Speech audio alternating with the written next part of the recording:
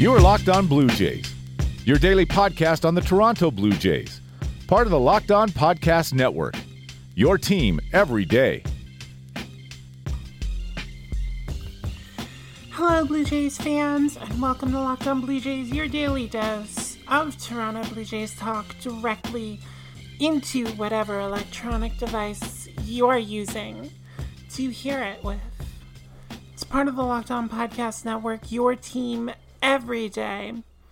I'm your host, AJ Andrews of ChaseFromTheCouch.com, and we have reached the midway point. And I can say that because there are 6 episodes making up this whole top 5 countdown that I've embarked on in the run-up to New Year's Day. And this is the 4th one, because it's number 3.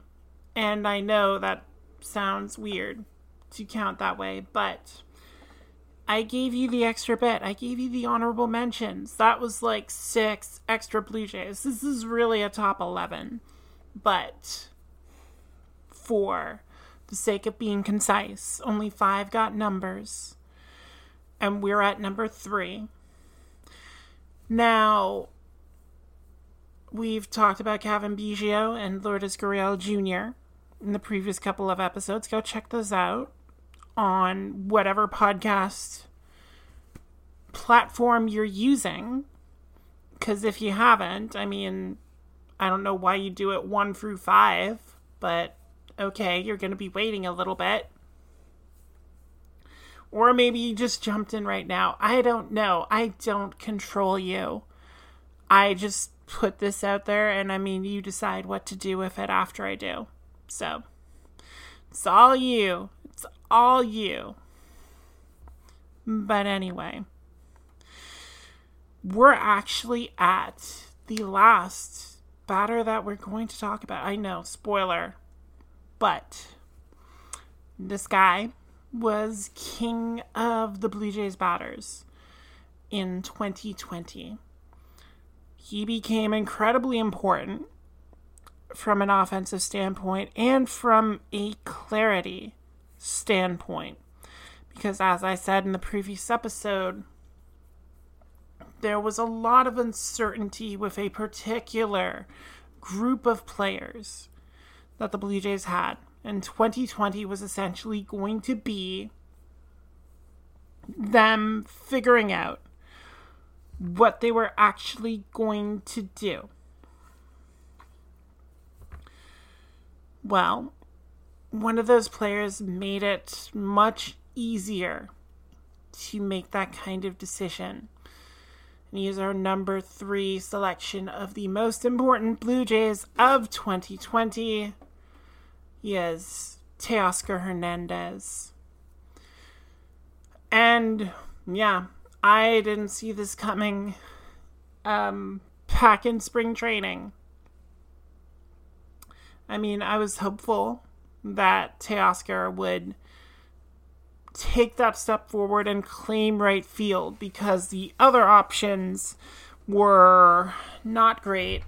They were essentially Derek Fisher and moving Randall Grichuk over from center and having Anthony Alford or Jonathan Davis play center.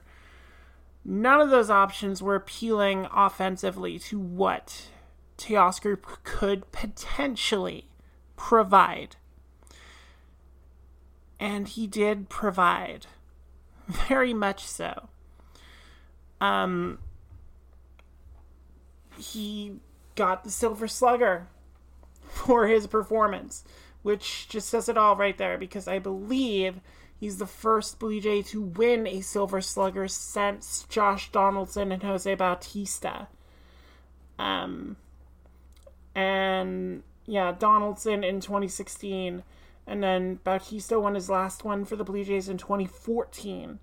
So it'd been a little bit. I mean, for them, you have to go back to Aaron Hill and Adam Lind in 2009, which that makes no sense whatsoever. And I'm a girl who calls her fantasy baseball team Adam Lind's Revenge. So, Teoscar exploded this year. I mean, there were modest projections. Maybe he could climb his batting average from 230 up to maybe 245. Maybe he could hit like 12 home runs. Well, in 50 games, he managed to bat 289 with a slugging percentage of 579. He hit 16 home runs, drove in 34, but 16 home runs were tied for 5th in the American League this year. And he was so prolific with the bat, he got MVP votes. He finished 11th in MVP voting this year. It was a distant 11th. Let's not get it twisted. Anthony Rendon had 42 vote points and Teoscar had 8.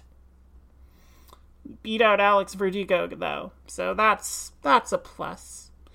Knocking Alex Verdugo down the chain a little bit. But he made the biggest jump of any player that the Blue Jays had last season. And it came out of a position where, as I said, they needed that jump. They needed someone to take the reins and show that potential. Show that they could be a part of the solution going forward and not part of the problem. Derek. And, if you look at his stats a little closer, it didn't look like he did a lot different. I mean, yeah, if you extrapolate his totals in 2020 to a full season, you're getting 48 home runs. You're getting 102 RBIs. You're getting 18 stolen bases. All not bad. But you're also getting 189 strikeouts. Because our boy Teoscar is one of those, 3 true outcomes kind of guys. He'll either hit it out of the park or he'll strike out. Or he'll hit a single. Not much of a walker, our boy Teoscar, but yeah, from that aspect, it doesn't look like he really changed much. But if you look at the way he changed his approach at the plate, that's where you start to see the differences. We've known the issue with Teoscar Hernandez has been dealing with breaking pitches and being able to do anything with them when pitchers just knew they'd be able to feed him a curveball or something on strike 2 and he would fish and he would go down and everyone would be just shaking their heads like we knew, whatever. This season, he didn't really improve that much when it came to facing pitches, especially the slider. Still had a weighted slider runs above average. That's, compared to the average batter handling a slider in the box. Still very much in a negative 2.7. Below average for the Blue Jays this season. But in being slightly more selective, he started attacking fastballs with ridiculous success. Again, that weighted runs per average on pitches, his fastball climbed from a negative 0.1 for the Blue Jays in 2019 to 13.1. He absolutely hammered fastballs this year and hammered them hard. Much like Lourdes Gurriel, he was not making soft contact. He had a soft contact rate of 11.6, a 5% drop from the previous year. All of that went into the hard hit. His hard hit was 48.8, one of the top players when it comes to exit velocity in the season. He had a 93.3 average exit velocity.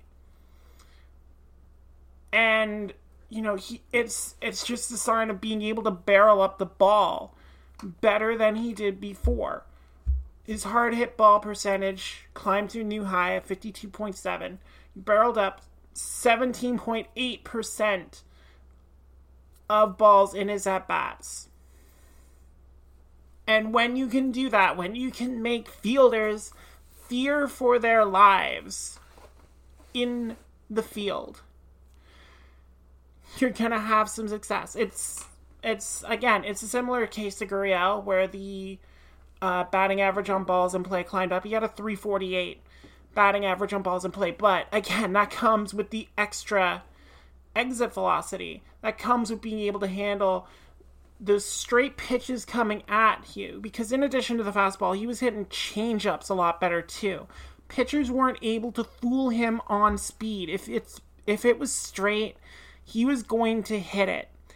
They had to resort to those breaking pitches, and Teoscar has learned enough to lay off them. He'll still swing at them. Like I said, that strikeout rate did not change much, but he put himself in a better position to hammer the pitches he did get in the zone, the fastballs that pitchers were trying to sneak by for strikes. The sinker, he was dealing with that a lot better than he did in the past. Again, going to Fangraphs pitch values, he had a 6.9 runs above average rate on sinkers. So he was hammering sinkers, hammering changeups, hammering fastballs. It really cut down on the weapons that pitchers were able to use against him. Again, slider pitchers, all the problems. But anyone trying to sink stuff onto Oscar, he was just getting a hold of and driving.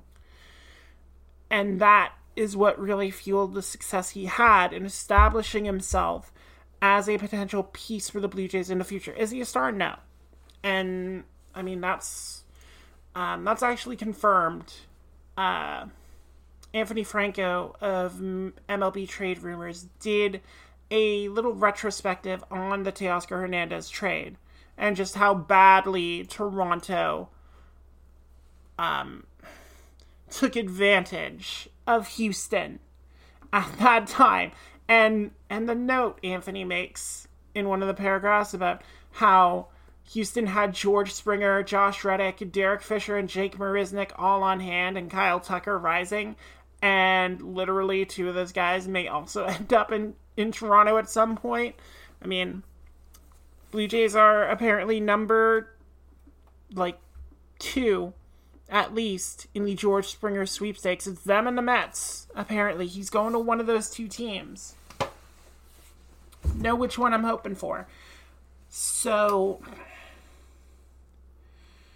being able to just wreck Houston like that, and that all goes back to using that capital in the deal with the Pirates that sent Drew Hutchison to Pittsburgh for Harold Ramirez, Reese McGuire, and Francisco Liriano, because it was Liriano who got flipped to Houston.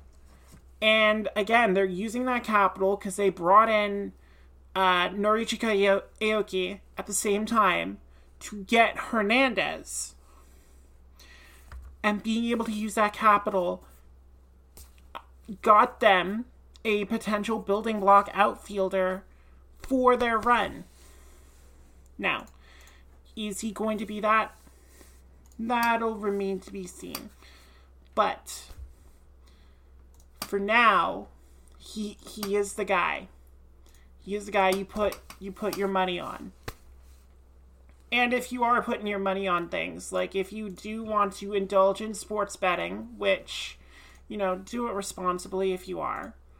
But the place you want to do it is betonline.ag.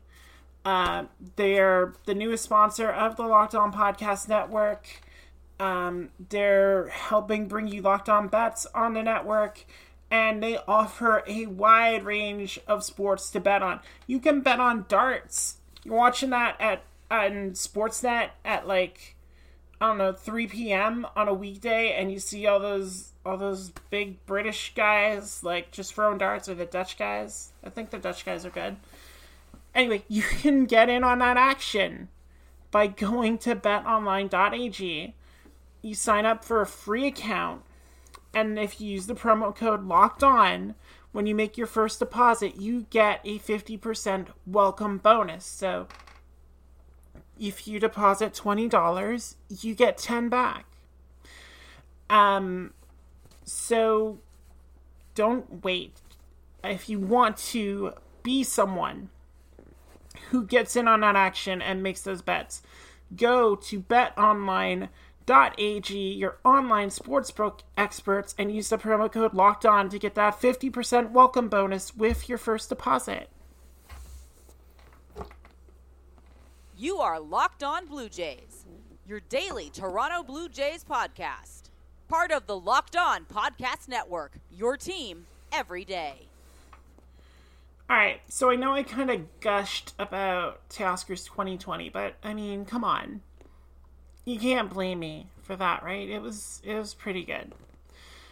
So what are the odds of him sustaining that going forward? Well, sites aren't really bullish on him maintaining that 289 batting average. Both Baseball Reference and Fangraphs see him coming back down to earth, more in line with his 245 career average. They see him at like 240, but they're giving him 30 home runs, so that's not terrible. Baseball Reference is giving him 27, so one above his career high. I think that's a little low. Baseball Reference, just from you to me. Because, again, I see no reason for Teoscar to change the approach that worked so well in 2019. And yeah, he probably won't be as lucky, like I said, about Gurriel. A batting average on balls in play that is above 300 is usually not sustainable. And one that's near 350 is a freaking work of art. But if Teoscar can keep focus in the batter's box and keep getting that hard contact, keep being able to barrel up balls, and is able to improve on his ability to deal with the slider and take that weapon out of a pitcher's hands, it's going to make him that much more deadly at the plate. And it's going to make him that middle of the lineup bat that the Blue Jays maybe thought they had to go and pay for, but in the end were able to develop. And he can hold the fort until, Vladdy's ready to take that mantle. But, I mean, if the Blue Jays get Springer, that's a potential core of Springer, Biggio, Gurriel, Teoscar, Vladdy, Bo. And maybe you put Bo higher in the lineup just because he can hit. But that top six is still, really deadly to deal with. I know I'm saying deadly a lot, but that's the thing. The only thing is he's got to get better at defense. I know he's got the arm, but I swear to God, I watch him take one more wrong route in the outfield and just bobble a ball and give a guy 2 extra bases. I swear, I'm gonna lose it. And maybe that's where Teoscar eventually ends up, maybe following the Nelson Cruz career path of a guy who just kind of becomes that professional hitter, although that is going to make things a bit difficult for the Blue Jays, because, if they sign Springer, and then Grichuk becomes the everyday right fielder, making Teoscar essentially a DH, you lose a lot of that flexibility, and you're basically saying, okay, Vladdy, you have to play third. Or, Rowdy Tellez is getting dealt. Or he's just a bat off the bench, which I don't mind Rowdy as a bat off the bench. But Teoscar does need to get better at reading those routes. That would go a long way to solidifying him as a key piece of the Blue Jays, as opposed to a guy who can potentially get you 30 home runs. I mean, Jose Bautista wasn't just that home run hitter for the Blue Jays. He played really good defense because he had to work on that when he was coming up. He had to work on that to be able to stick in the league. So when he got that regular gig, he was ready. Teoscar's had a regular gig for 3 years now with the Blue Jays. He knows that right field is essentially his. He needs to show up in spring training and show he's worked on what he needs to work on. He needs to work on his routes to the ball. He needs to work on playing hits off the wall. He needs to not dawdle in the corner and be able to turn and fire. He's got a cannon, but he needs to point it in the right direction. If not, again, he's going to be that DH type, and it's going to make things interesting, but it does solve, how do you configure the lineup if you sign Springer and still have Grichuk and don't trade Gurriel or Teoscar. I mean, it's still a very nice lineup, but it's not flexible. That's the only thing. And then the Blue Jays have to get creative with their bench. Maybe the answer to that is just by having Santiago Espinal up with the league, the big leagues full time, and then trying to fill in around that. Maybe get a Teoscar would be your fourth outfielder, so you don't have to get an outfielder, but it'd be nice to have a Jonathan Davis around as that defensive replacement in case. So, I mean, the Blue Jays can get a little creative. It just really narrows what they do if Teoscar is that full-time DH next year. But his defense bears it out, so that's what he has to do. Get better at defense, and if he can do that and maintain the 2020 level of hitting, he's going to get more MVP votes in the future. And, that'd be pretty cool. So, that's the end of this episode. 2 more to go. They'll both be dropping on New Year's Eve. If you want to make sure you don't miss those episodes, subscribe to the podcast on whatever podcast platform you're using. Google Podcast, Apple Podcast, Stitcher, Spotify, wherever you get podcasts, make sure you're subscribed so you don't miss an episode. You can follow the podcast on Twitter and Facebook at Locked On Jays. All the links are on Twitter. Sometimes I double up because it's easier, but, the links will be there. And, if you just want regular takes from me, you can follow me on Twitter at _J_Andrews. The underscores are there because Twitter is dumb. So dumb. Again, that's all I have to say on it. That's how I'm feeling about Twitter lately. Just like, I don't know. Maybe it's just my mindset. I mean, social media's been hard lately. There's not been a lot I actually want to say on there. This is the most talking I've done all month. So, I hope y'all are enjoying.